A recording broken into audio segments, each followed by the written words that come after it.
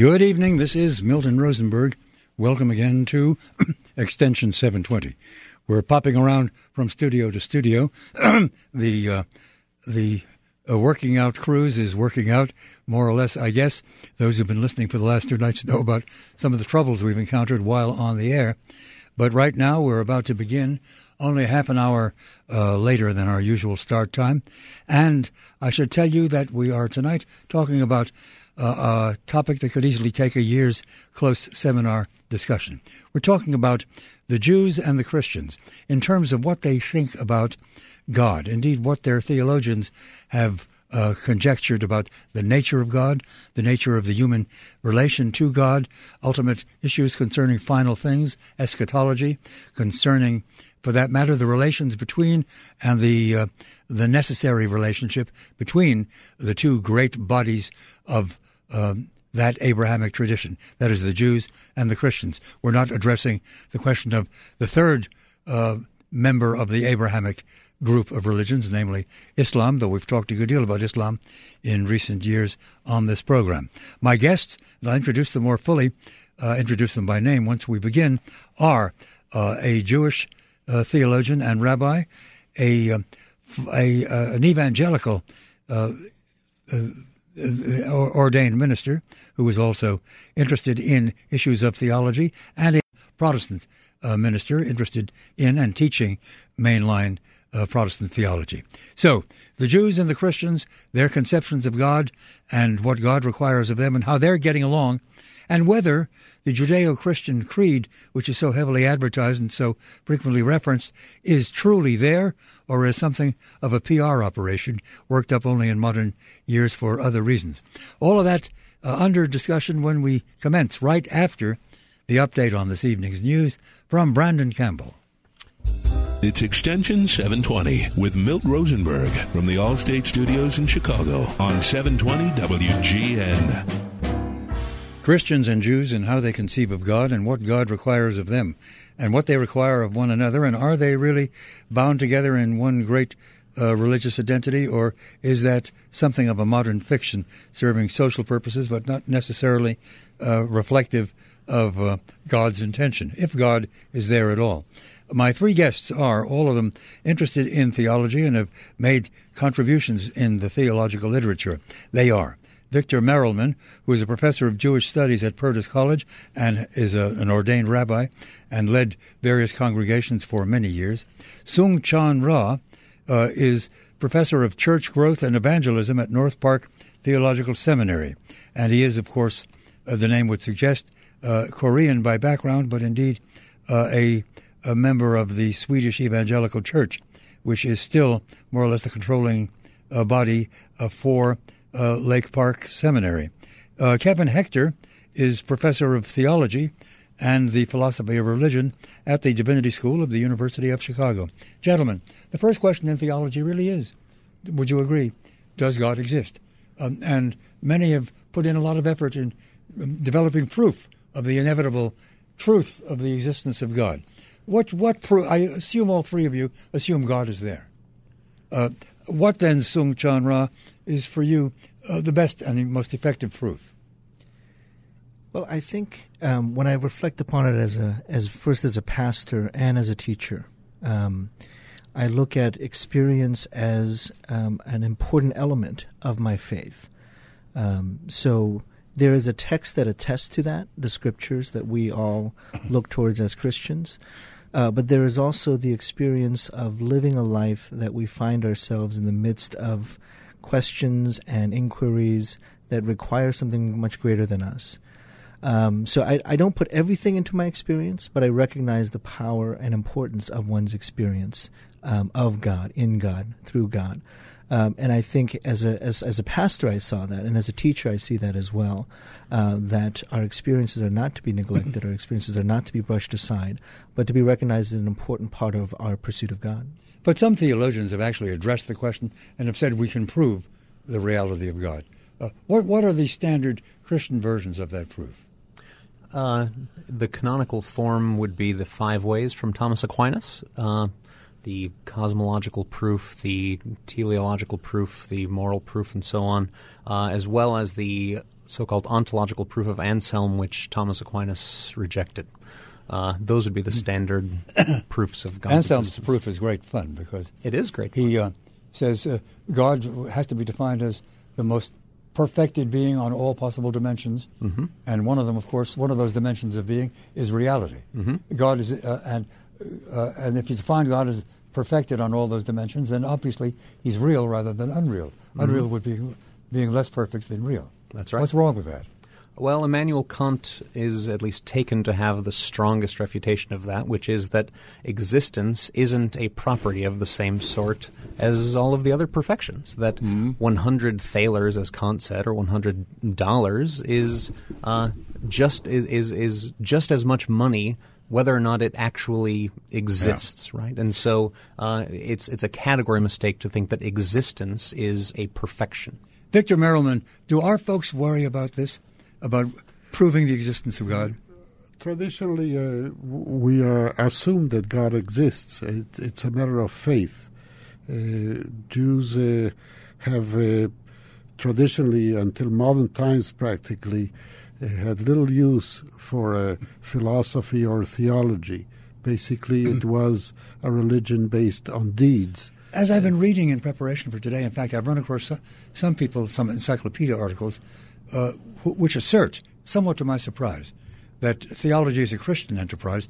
For real Jews, there is no theology because God remains a mystery and remains unknowable. Well, there are Jewish theologians. There are, of course. Some in medieval times, but not many. Through the impact of Western civilization, the Jews have become theologians as well. So there are Jewish theologians. So in this they are imitating, or at least they're influenced by their Christian brothers. Influenced, yes. I would say Quite interesting. Yeah. One of the interesting questions in theology, or at least in practical theology, or at least in church doctrine and in rabbinical doctrine, is how we conceive of our relations with those others. That is, the Jews and the Christians in relation to one another. What does it mean? What reality is there in the contemporary common usage of the, quote, Judeo-Christian tradition? Does it have real pertinence and does it have real referentiality? Well, you said something interesting earlier. Is it just a PR game? Yeah. It sounds wonderful that Jews and Christians should get along. Is that a reality? I think Christians have a perception that we've inherited and certainly owe an incredible debt to the Jewish tradition and history because it forms such an important part of our theology. I think that's, in theory, that is a wonderful pursuit. I struggle, though, with does that really live into our reality? Does a local church pastor, does a typical church-going Christian have any Jewish friends, have any intersection or interaction with anybody outside of Christianity? So I think there is some concern I would raise along with you that in theory it sounds wonderful. In practice, I'm just not sure we see it as much as we should or would like to see. I think that we are in the field of morals, ethics. There is a commonality because it's all based on what we call the Jewish Bible or the Old Testament. But otherwise, there is a strong separation in certain beliefs. There are, though we believe in the one God and many things we hold in common, there are profound differences in our grasp of theology and the way of life. Here is the voice of a very well-known Christian, indeed the leader of the Protestant Reformation, if any such single person can be so designated, namely Martin Luther, who says, of the Jews, they are condemned to blaspheme, curse, and vilify God himself, and all that is God's, for their eternal damnation. The princes must act like a good physician who, when gangrene has set, proceeds without mercy to cut, saw, and burn flesh, veins, bone, and marrow. Such a procedure must also be followed in this instance. Burn down their synagogues, forbid all that I enumerated earlier, force them to work, and deal harshly with them, as Moses did in the wilderness, slaying 3,000 lest the whole people perish. It would be wrong to be merciful and condemn them in their conduct. If this does not help, we must drive them out like mad dogs, so that we do not become partakers of their abominable blasphemy and all their other vices, and thus merit God's wrath and be damned with them. I have done my duty. Now let everyone see to his. I am exonerated. He's done his duty in naming the Jews for what they are. That's a pretty heavy burden for, even I should think, for modern Lutheranism. Nobody here is a Lutheran, but still. Interestingly, Luther, among the duties he has in mind there, is Luther takes himself to be calling the Jewish people back to the covenant. Sure. And so it's partly in virtue of his having a sort of hope for bringing the Jewish people into the fold, so to speak, that he then becomes just so upset, and it's painful to hear those words, but he becomes so painfully upset about the fact that they refuse, and then he loses his temper. Whereas supersessionist theologians in the modern era, they don't have any concern with bringing the Jews into the fold because they don't think the Jews belong there anyway, but then they tend to be, in some respects at least, more tolerant. Well, hear another voice, a modern major Christian voice, namely Joseph Ratzinger, now, of course, Pope Benedict XVI, who says, "Our Christian conviction is that Christ is also the Messiah of Israel. Certainly it is in the hands of God how and when the unification of Jews and Christians into the people of God will take place." So ultimately the Jews have to come to Jesus, he is saying. Yes, this is one of the basic differences between Judaism and Christianity. These are broad strokes. In Judaism, in our eschatology, we have, quoting the ancient texts, the Tosefta and the Mishnah from the 1st and 2nd centuries, we say every human being has a place in the world to come, even the righteous among the nations. So you don't have to be Jewish to inherit the world to come, which is not true in Christianity. Well, Christians work, some Christians do, to convert Jews to Christianity. Jews, as far as I know, are busy when it comes to conversion missions only to convert less religious Jews into more religious Jews. That's what the Chabad movement is about, for example. That's right. But Jews don't work to convert Christians to Not Judaism, now, but in antiquity, yeah, they did. They were reaching out to others to be followers of... In the Roman Empire. Yes. And those times. And before, too. Yes. Yeah. Well, yes, Judaism once, of course, was a major religion of the Mediterranean world. Possibly the single largest, was it not? Yeah, well, it was the first monotheistic religion, yeah. And as such, it sought to bring in converts into the fold. I'm so glad you mentioned monotheism. I'm late already in this rather disordered night for staying on schedule, and we have to stop for some commercials in a moment. But a very interesting argument within Christianity itself is whether God is triune, has three aspects, and one of them at least is a person, maybe two are persons, and the third is the Holy Spirit, whatever that is, or whether somehow, as some Protestant denominations insist, you can put that aside and God should just be conceived as a unity. Unitarianism in this country, in its original formulation, was seriously theological. I think it now, as I was saying earlier, off the air, quoting this famous joke, now the Unitarians have only one belief, namely, quote, there is at the most one God. But indeed they are in some ways an agnostic sect, or it might be so argued. But when it comes to serious characterization of the Godhead, does the difference between the Christians and the Jews persist? And if so, what can be done about it intellectually what can be done about it as we try to dialogue with one another and does that difference, if there is a difference, negate the notion that there is a Judeo-Christian tradition which lasts and is eternal? A few questions for us to address, if you're willing, after we pause for these words. Extension 720 with Milt Rosenberg on 720 WGN. A quick reintroduction of our guests and directly onto the question of the nature of God. Victor Merelman is a rabbi, is professor of Jewish studies at Spertus College these days. Sung Chan Ra is professor is indeed a minister and is and evangelical by general religious category, and teaches at North Park Theological Seminary. Kevin Hector is professor of theology and philosophy of religion at the University of Chicago's Divinity School. Well, I just put a major question on the table, the nature of God, the difference between the Christian and the Jewish conception. Of course, when it comes to the Christian conception, we have to go over a broad spectrum of different Christianities, I suppose. That's right.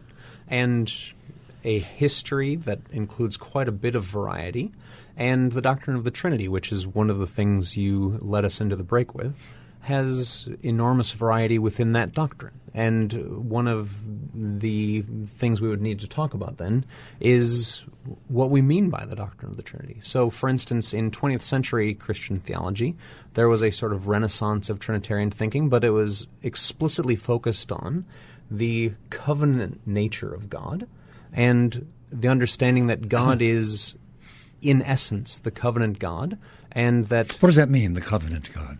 The God who elects, the God who says to Abraham, I will be your God and you will be my people down through the generations, and sees that as God's fundamental identity, and that identity as fundamentally culminating, definitively so, in Jesus the Israelite, Jesus the Jew, Jesus the Christ.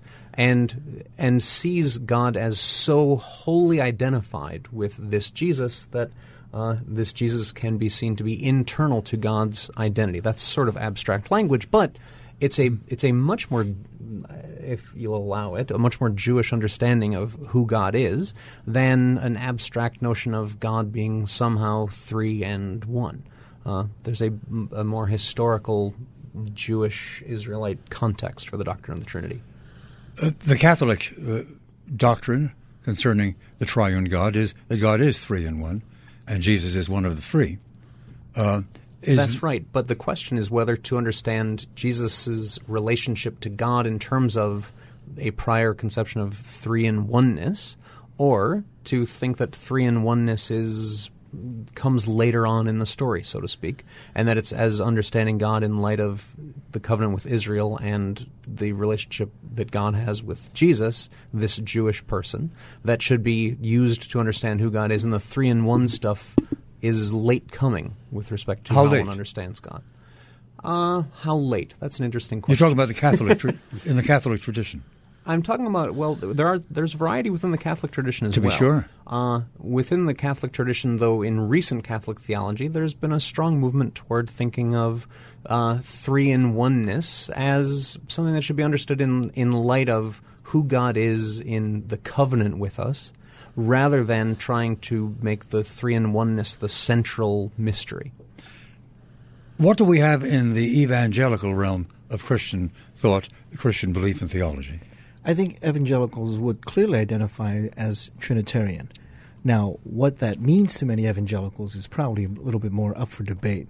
I think that when we start talking about what is the distinction between a Trinitarian understanding and what might be a Jewish understanding of the nature of God, I think most will see that there are some clear distinctions and distinctives. How we understand Jesus, how we understand the role of the Holy Spirit. Those things, I think we can come to some kind of markers and say, yeah, there seems to be some boundaries there. There seems to be some distinctions there. I think, though, we shouldn't be afraid, though, of having those conversations. Is the goal of Judeo-Christian conversation and dialogue, or is the goal of any interfaith dialogue, is it coming to kind of a muddy middle?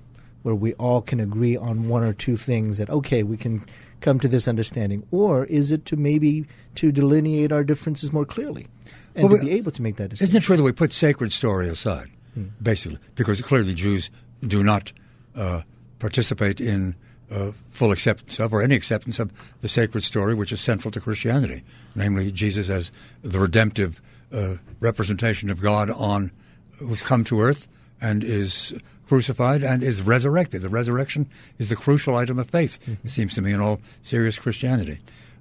And Jews stay away from that, though Christians don't have to stay away from Old Testament Judaism, at least the Old Testament story, though most of them don't pay much attention to it anymore, it seems to me, in real practice. That varies from denomination to denomination. But coming to Victor Merelman, what are we, and I speak as a secular Jew and you're the rabbi, how do we in this latter day respond to the Trinitarian kind of Christianity that we've just been talking about? It's an issue. It's for many Jews it's difficult to comprehend the Trinity. But given the fact that people say it's a oneness in three, or three in one, as monotheistic religions, descendants of the covenant with Abraham, there is a lot of room for dialogue. Of course, Jews do not believe that Jesus is the Messiah that we derive from Scripture, since the era of peace and harmony has not ensued. We have that difference. We had one Messiah of our own, but he disappointed us. Well, many. I have in mind Shabtai Tzvi, of course. Shabtai Tzvi and Jacob Frank and others as well. But these were false messiahs, though they had their followers, and some even after they converted either to Islam or to Christianity, continued to believe that they were the real Messiah. But mainstream Judaism does not believe in that. But I want to highlight the fact that dialogue is still a very important aspect of life, and I've participated, as I know all in this panel, in dialogue, interfaith dialogue, and it's always productive when neither one wants to convert the other. And we can fight about our differences and also mention our commonalities. But it's very important to define the differences. I think that's the most productive dialogue, when you can approach each other and tell each other the way we feel differently or believe differently from each other. There are sometimes still persisting misunderstandings which really are rather astonishing. Mm-hmm. There's one which has turned up only recently in Germany, of all places, and in the federal court in Cologne. In Cologne. And we might talk about that just a bit when we return from an update on the news. For that, to the WGN Newsroom. Extension 720 with Milt Rosenberg on 720 WGN. And we return to conversation about Christians and Jews, their theologies, and for that matter, their attitudes toward one another as participants in the great central tradition of the Judeo-Christian religious orientation, if indeed it is a persisting and true orientation. My guests are Victor Merelman, who is a rabbi, Sung Chan Ra, who is an ordained minister, an evangelical, Kevin Hector, who is not an ordained minister but is very much a Protestant theologian, mainline Protestantism, one might say, at the University of Chicago Divinity School. Robbie George is a friend of ours. He's a well-known Catholic layman and indeed a very significant political theorist at Princeton University. And he sent me this just today in response to a query. The recent development in Germany against which we Christians should loudly raise our voices is described by David Goldman in an article published on June 26th. And he says, the District Court of the Federal State of Cologne ruled that circumcision of children for religious reasons at the instruction of parents constituted the infliction of bodily harm and therefore was a punishable offense. That's a quote from the judge's ruling in Cologne just a week ago. And then he goes on to say, of course, for observant Jews, circumcision of male children is not optional. It is required as a matter of Jewish law. To prohibit it is, in effect, to forbid Jews from being Jews. And then this same author, David Goldman, quotes from a letter he sent to two of those German judges. And in it he says, not even the Nazis thought of banning circumcision as a way of uprooting Jewish life in Germany. If your decree withstands a constitutional challenge, Germany, once again, will be Judenrein. And he goes on to say, the neo-pagan illusions of National Socialism have been crushed, although they lurk at the fringes of German politics. Despite their defeat, the National Socialists may have succeeded in extirpating the presence of the divine in German life. No action by responsible public officials since the end of the war has advanced their cause, meaning the cause of the Nazis, really, as forcefully as the evil decree that you have promulgated. Is this concern, as expressed by this reporter and activist Jewish defender, I guess, is it, Victor Merelman, a legitimate complaint, a legitimate concern? It is, but it is localized. As far as I understand, Jews can go to a different city and circumcise their children at this point. But it is an offense to Jewish pride and to Jewish life, and not only to Jews but also to Muslims, certainly, and they're a substantial portion of the European community nowadays. And they're more frequent on the ground, even in Cologne, than are the Jews, I'm sure. Yeah. Now, Jews circumcise their children at the age of 8 days. For Muslims, it's at a much later date. I understand it may be around 12 years of age, so there might be a consent of the individual involved. But not from an 8-day-old infant, to be sure. Right. Something similar was attempted by the city council, I guess, of San Francisco. That's right. Jews, at least this one Jew who's talking right now, have certain sensitivities which may be vestigial, but go back to the Holocaust, of course, in which many of us lost many members of our European families. And that's true for me. It's undoubtedly true for Victor Merelman, isn't it? Right. It is. It goes against our sense of freedom of religion, which is so important in this country. So I'm astounded that in San Francisco there is talk about this. We'll see how it develops, but I'm sure that pressures from other groups, not only Jews or Muslims, but other peoples who advocate the freedom of religion will put pressure, and we'll see what comes out. And of course, there is another very oppressive reality that there are some groups who remain violently, literally violently, and certainly full of verbal violence against Jews, and preach that almost fully. And some of them wrap themselves in the cross. There are certain anti-Semitic movements. They're neo-Nazi in style, but they're led by people who call themselves Christian pastors. Well, that is an unfortunate reality. It's a hard. And that reality. happens in this country. It does. It happens not just in this country, but in Europe as well. Yeah. I think the struggle with that is how much to really understand their own faith. They can proclaim themselves as Christian, but are not embodying and living the characteristics of Christ. So I think, obviously there's a really rough history here. We can go back to Germany, Nazi Germany, and say, yeah, there was some real just horrible stuff that occurred with German Christians who advocated for Nazism, who advocated for the atrocities that the history witnessed. I think when we start talking about what does it mean in a situation like Cologne or a situation like San Francisco, is that the place of common ground for Jews, Christians, Muslims, Buddhists, Hindus, in religious freedom, in the proper application of ethics? What does it mean to advocate for one another as people of faith, rather than becoming oppressors of one another? So, yes, we're going to find these extreme examples of those who wrap themselves in the cross and spew a particular brand of hate.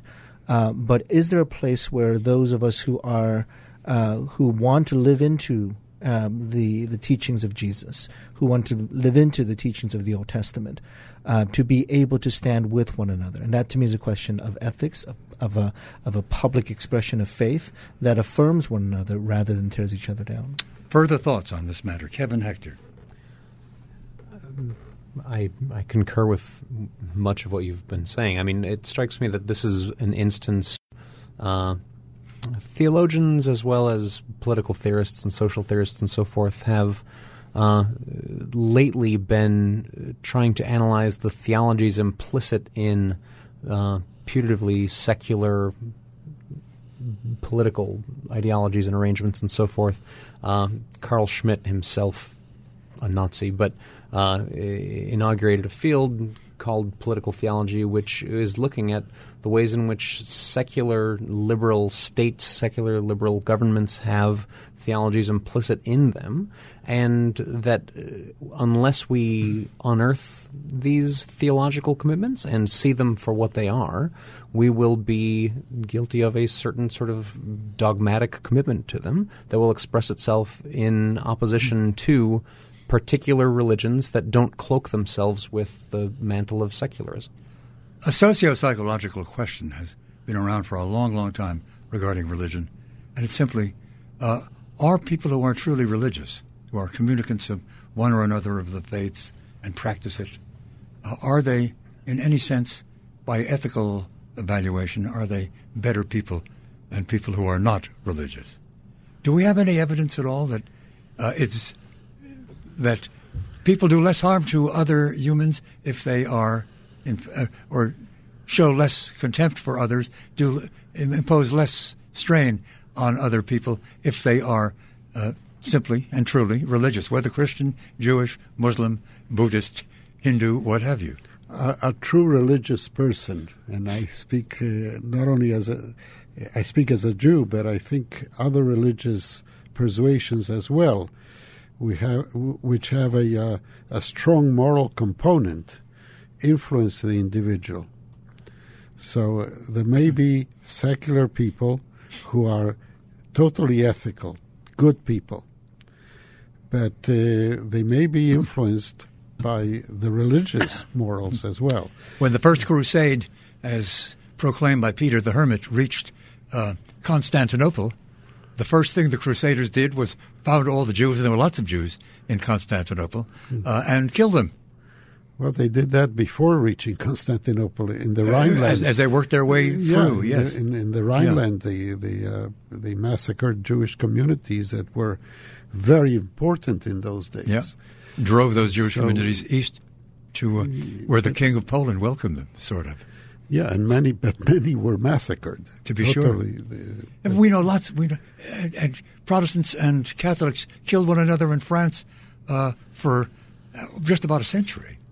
Well, and I want to go back to the original question you were asking about the sociological question. So Putnam and Campbell's work on American Grace, they talk about, is there a positive value to religion in community? And they seem to come to that conclusion.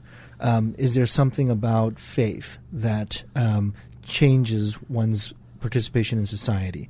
And one of the factors they seem to indicate is the presence of community, that there's something about being in community, whether that's a religious community or some other form of community, that seems to trigger or perpetuate some kind of good civic involvement.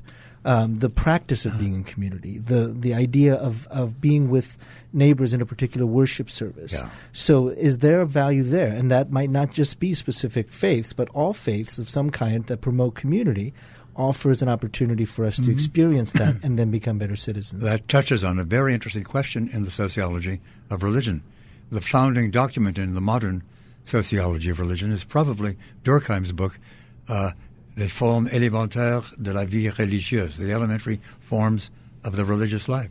And you remember that what Durkheim does, without going through all of the detail of his analysis, though it harkens back to primitive Australian religion in the bush, but the conclusion he comes to is that what is worshipped in primitive religion, which is totemic in nature, down to contemporary Christianity and Judaism, says Durkheim, and he's a Jew himself, an Alsatian Jew in Paris at the turn into the 20th century. What is finally truly being worshipped in all of our religions is the community itself, is commonality, is our dependence upon one another, and the mystery, and the sense of the superiority, and the looming presence of the force of community. That's what we personify in our image of God. It's a strange or an interesting idea, and I don't mean to urge it upon you as the truth, but certainly community is central to actual religious life. And that's why when somebody tells you, well, I'm not really religious, but I'm spiritual, and that turns out to doing yoga exercises at home and reciting a mantra, you get a sense that's not religion because it doesn't involve other people. Indeed, there is a saying from the shtetl, from the Jewish East European culture, that how does it go? I wonder, Victor, if you know. Life is with people, I think. Yeah. Said in Yiddish, probably. It was a book written by a sociologist, I just forget his name, about 40, 45 years ago. About the shtetl life, right. About shtetl culture. Right, but it is not only the shtetl, it is rooted in the Jewish tradition. For example, there is this concept that God, the holiness of God is found in a minyan. A minyan is a quorum of Jews, a minimum of 10. Used to be 10 males. Some traditions include females today, others do not. But God is found in community. And also, you mentioned the fact that a person can be spiritual, but if that person is not motivated to bring his inspiration or her inspiration into community life and helping others, then it is wasted. So there is the spiritual combined with the practical, and I think that is one of the strong points of religion. Well motivated. And speaking of the practical, I'm 5 minutes late for a round of commercials. We'll pause for those and then directly back to Victor Merelman, Sung Chan Ra, and Kevin Hector, though I should add instantly that we're opening the phone lines. And after the news on the half hour, we will go to the phones. Any question you want to raise, any comment you want to share, any religious experience that you want to contemplate or that you want to somehow report, do by all means get in there. The number, as ever, is 312-591-7200. 312-591-7200. Get your calls in right now. We will be with you shortly, and we look forward to your joining in the conversation. And right now to the round of commercials that is waiting. Extension 720 with Milt Rosenberg on 720 WGN. And gentlemen, we have about 5 minutes before we pause for an update on the news, and then on to the phones. Again, to listeners, I see some lines are now taken, but some are still available. 312-591-7200. Any contribution you want to make, including, of course, any question you want to raise. I've got the ultimate question, and we have 4 minutes to dispose of it. With regard to theology and with regard to personal belief, eschatology, what is to be expected in terms of final things? Is there an end to the human story, and what is God's role in that end? Relating to that, there is the minor question of, is there an afterlife? And I think I'll once again seek first for the Jewish view on these matters. Victor Merelman. Well, there is, the Jews speak about the world to come and the revival of the dead, but there are different interpretations of what this means. There's nothing canonical. There's nothing that all Orthodox Jews say would believe about that. Well, if you took the 13 principles of Maimonides, it's included there. Yeah. Mm-hmm. Though there is some controversy whether he was coerced to include it or not. But it's in the books. Now, some people think that there is nothing after this life, as the Sadducees of antiquity thought. The Pharisees, on the other hand, thought that there is a world to come, a revival. Some people even in today's world, and they're not divided along Orthodox, conservative, or Reform. Some speak in terms of revival bodily as well as spiritually, and others only spiritual revival. Sung Chan, am I right that in the evangelical tradition, and this holds across many evangelical denominations, the picture of ultimate things is essentially drawn from the book of Revelation? Well, I wouldn't say that. I would say that there are certain segments of Christianity that would maybe overemphasize Revelation. Certainly in kind of the political, geopolitical, and international kind of application of it. I do think there's a lot of overlap in our traditions with the Jewish tradition about the afterlife.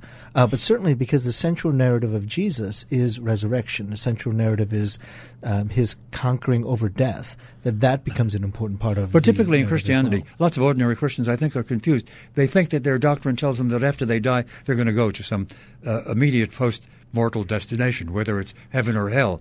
But that isn't really the case. In many Christianities, there's a long, long wait until the ultimate day of judgment.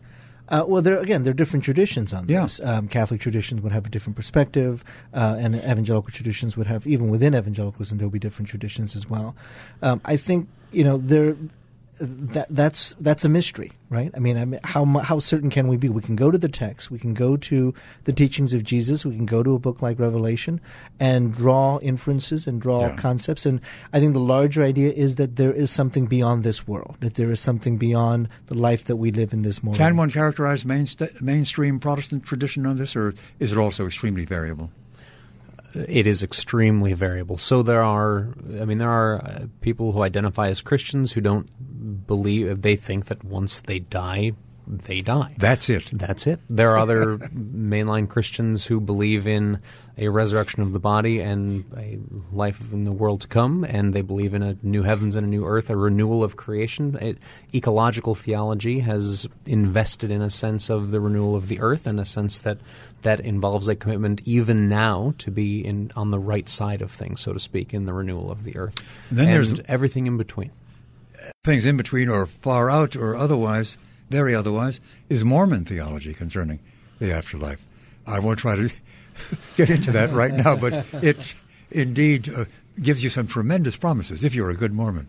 Right now, I'm going to be a good talk show host, or try to be, as we pause to go to the newsroom in just a moment. But first, again, to repeat, we're going directly to the phones after the update on the news. So, by all means, get your calls in right now at 591-7200, 591-7200. And if you want to reach us via email, that for our Internet listeners at some greater distance, by all means, you can do that. The email address, extension 720 at WGNradio.com, and to the WGN Newsroom and Brandon Campbell.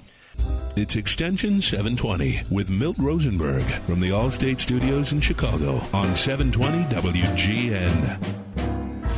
And a quick reintroduction of our guests and directly to the phones. Those guests are Sung Chan Ra, who is a theologian and represents evangelical Christianity in this conversation tonight. Kevin Hector represents mainstream Protestantism. Victor Merleman is a rabbi and therefore apparently represents Judaism. 312-591-7200. I've got some lines still available, so to all of my friends, if you've got anything interesting to ask or to say, get in there right away. We're talking about the Judeo-Christian tradition in religious life. In some aspects, there are many aspects we haven't yet adverted to. 312-591-7200, and the first caller is Michael. Good evening. Hello? Yes, sir.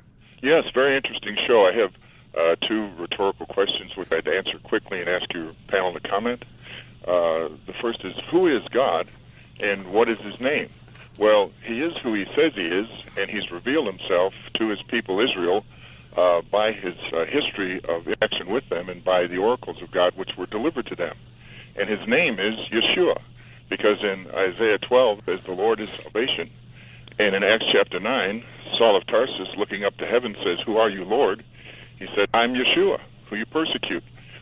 So the notion that there's three persons is fallacious, because the first and greatest commandment is Shema Israel, Adonai Eloheinu, Adonai Echad. Hear, O Israel, the Lord is God, the Lord is one. Mm-hmm. He's one.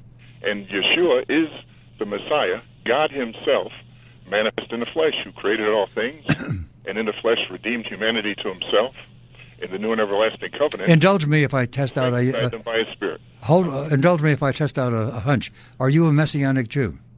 No, sir. I'm Oneness Pentecostal, and You're we a Pentecostal. love the Jewish people. Well, of course. Let's get some response, and I think that goes properly to Victor Merriman. Well, we think of God as creator, and the name of God is Adonai or Elohim or other names that the Jewish tradition has. The Jewish belief is that God as creator is immanent, but also out there. The fact that God has made a covenant with the people and with Abraham and the people Israel after that, has also partnered with human beings in order to complete the process of creation. So God is not a creator, a solo creator, but in a way is a partner with human beings in the process of creation. Isn't it true that in the Kabbalistic tradition, or at least in Kabbalah, as maybe Jacob Luria, maybe some other, that it is revealed or it is asserted there are 1,000 names for God? Yes, there are multiple names of God, and but that God Himself has chosen 1,000 names is the concept. Yes. Whether it's 1,000, I don't know the exact number, but there are many numbers. Our thanks to the caller.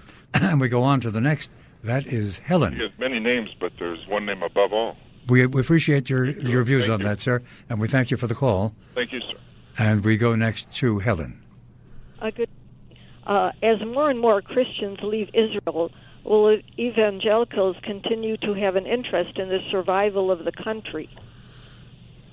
As more and more Christians leave, will the evangelicals in this country still have an interest in what happens in Israel? Is it a fact that Christians are leaving Israel? I believe they are. They've been leaving for a long time. They feel that they're outsiders there. I don't know of any reports to that effect or any data to that effect. My sense, I don't know if this is more than a hunch, but my sense is that for many evangelicals at least, their commitment to Israel is not in fact tied to the presence of Christians there. It's rather tied to a sense of Israel's place in God's plan for the redemption of humanity, such that it's historic Israel that is the commitment, not the Jewish people in Israel. Yeah, I would concur. I think that's part of the confusion. And I don't know about this report. I don't know what actually she's referring to here, but it's not specific to that. I think it's a very complex relationship. I mean, there's kind of a broad spectrum within evangelicalism, but it's not tied into the presence of Christians in a particular location.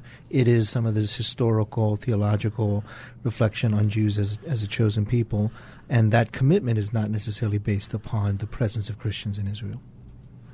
Our thanks to the caller, and next and directly to Mark, who joins us on WGN Radio. Good evening, sir. Good evening, and I'm able to hear you. You're able to hear me? Yes, indeed. Okay. What I'll be telling you is about correlation, not causation. So I'll be saying that two things were without saying that either one made the other happen. Gordon Allport, I believe, was the researcher who came up with this, and he asked, I don't know how the survey was constructed, but he asked Christians about a number of parameters, we might say. One of them was how they viewed Jesus. Did they tend to view him according to his divinity or more according to his humanity? And then the other thing he asked them was, how do you practice forgiveness? Do you find it easy, or do you find it to be a real struggle? And he says that he found that Christians who stressed more the deity of Christ found forgiveness harder to practice, whereas Christians who put more stress on the humanity of Christ found that forgiveness was a more realistic possibility in their practice. And I bring this up in conjunction with your discussion earlier about, does religion change the behavior or the character of people for the better? I thought this incarnational finding was rather interesting when I heard it. Well, interesting thoughts. Let's get some response. That's a great insight in coming from this particular research. I do think theology affects ethics. I think theology and how we view God clearly influences us. And you're also touching on a pretty interesting topic in that many Christians don't quite understand the nature of Jesus as well. Is there an emphasis on deity versus an emphasis on Jesus' humanity? And that might just be a reflection of how a person thinks and how a person reflects upon that reality. I just lost sound here.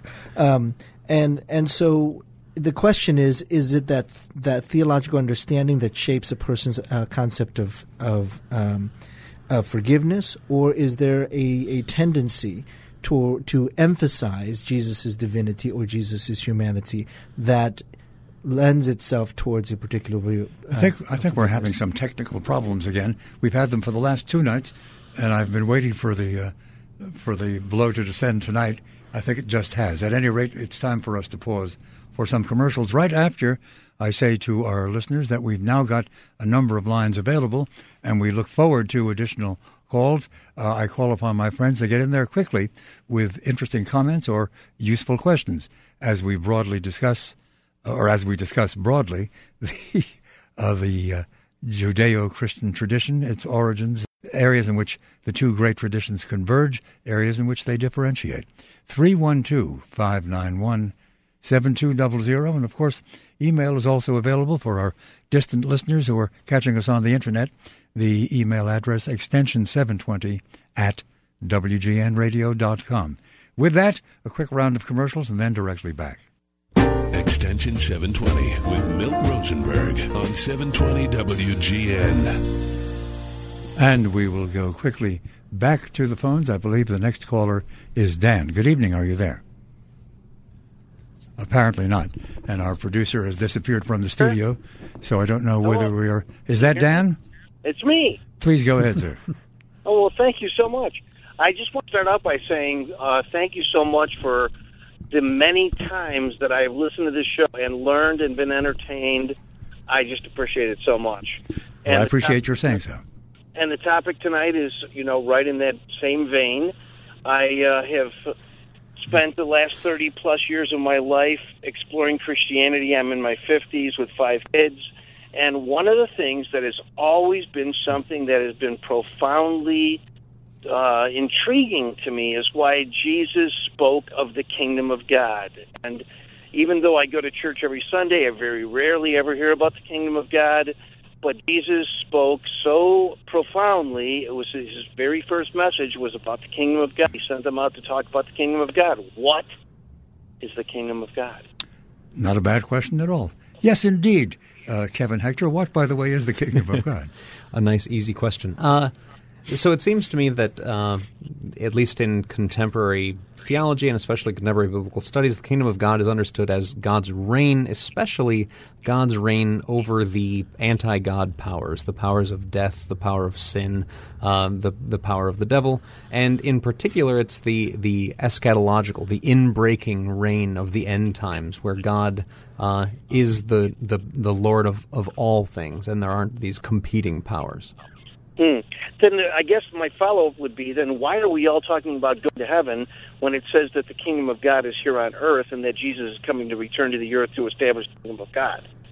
Well, there is division among Christians about this, but I think at least the plurality of contemporary theologians and biblical scholars would say that the coming kingdom is a kingdom to be established in a renewed heavens and earth. And we need an answer from the evangelical position as well, surely. Well, it's actually interesting because in the Scriptures you'll find, in the New Testament, you'll find the kingdom of God is described not in the chronological order. It's coming, it's here, it's near.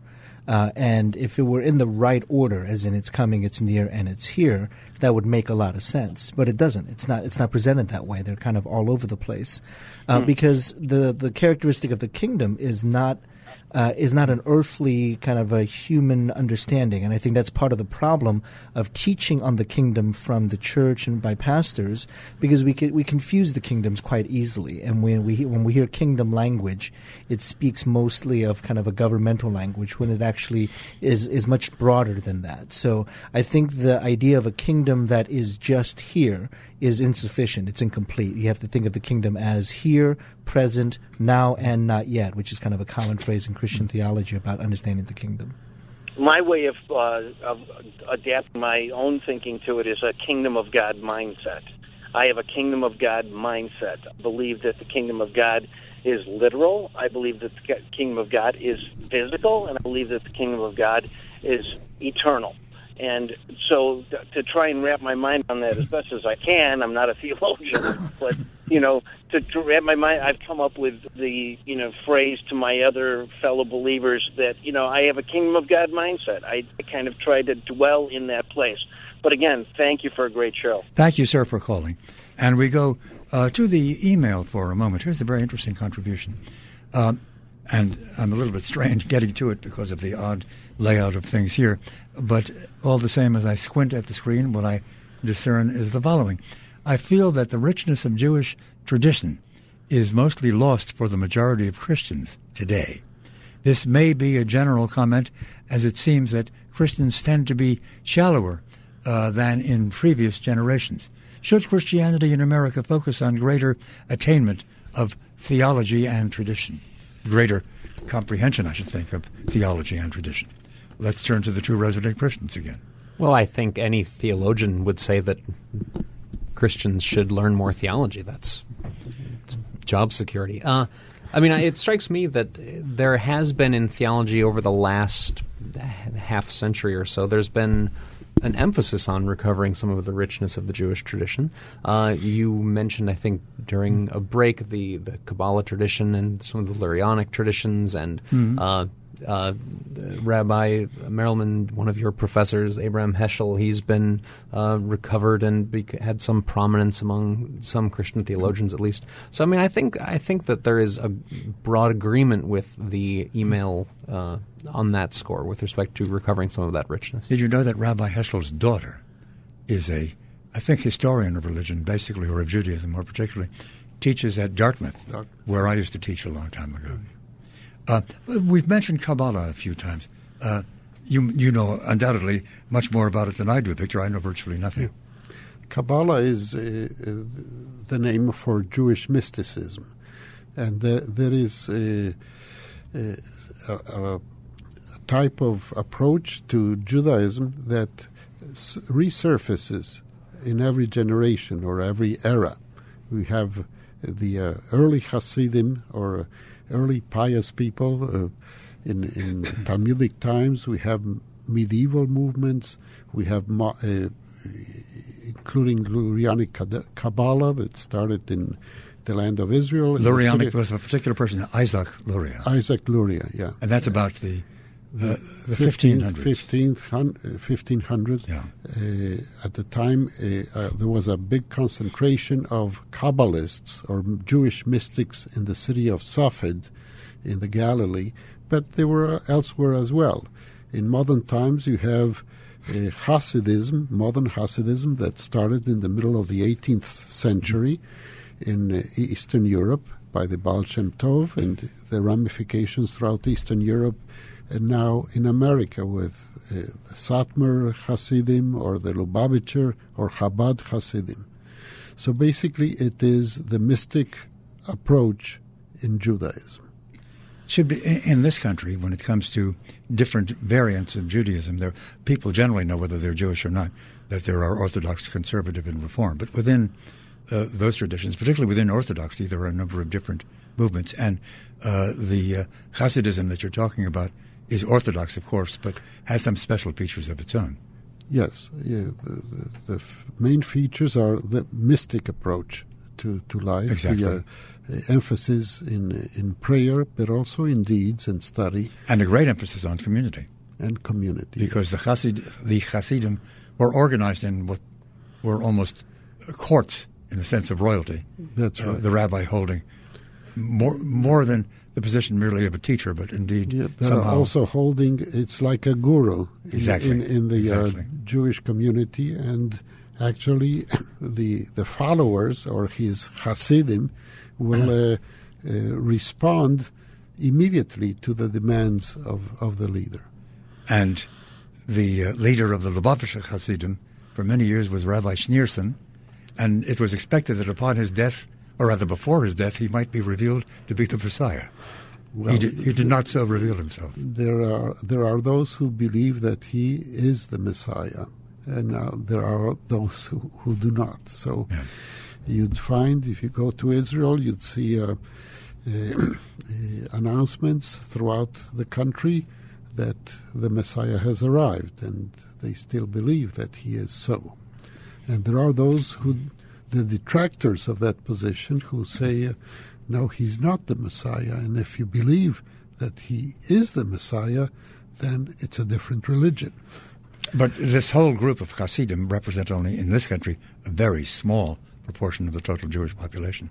That's right. Possibly not more than 1% of the population. Yes, maybe a little more, because they proliferate. They reproduce themselves They faster tend to proselytize right. for their own. Gentlemen, we are just about out of time. I thank you most sincerely for joining us tonight.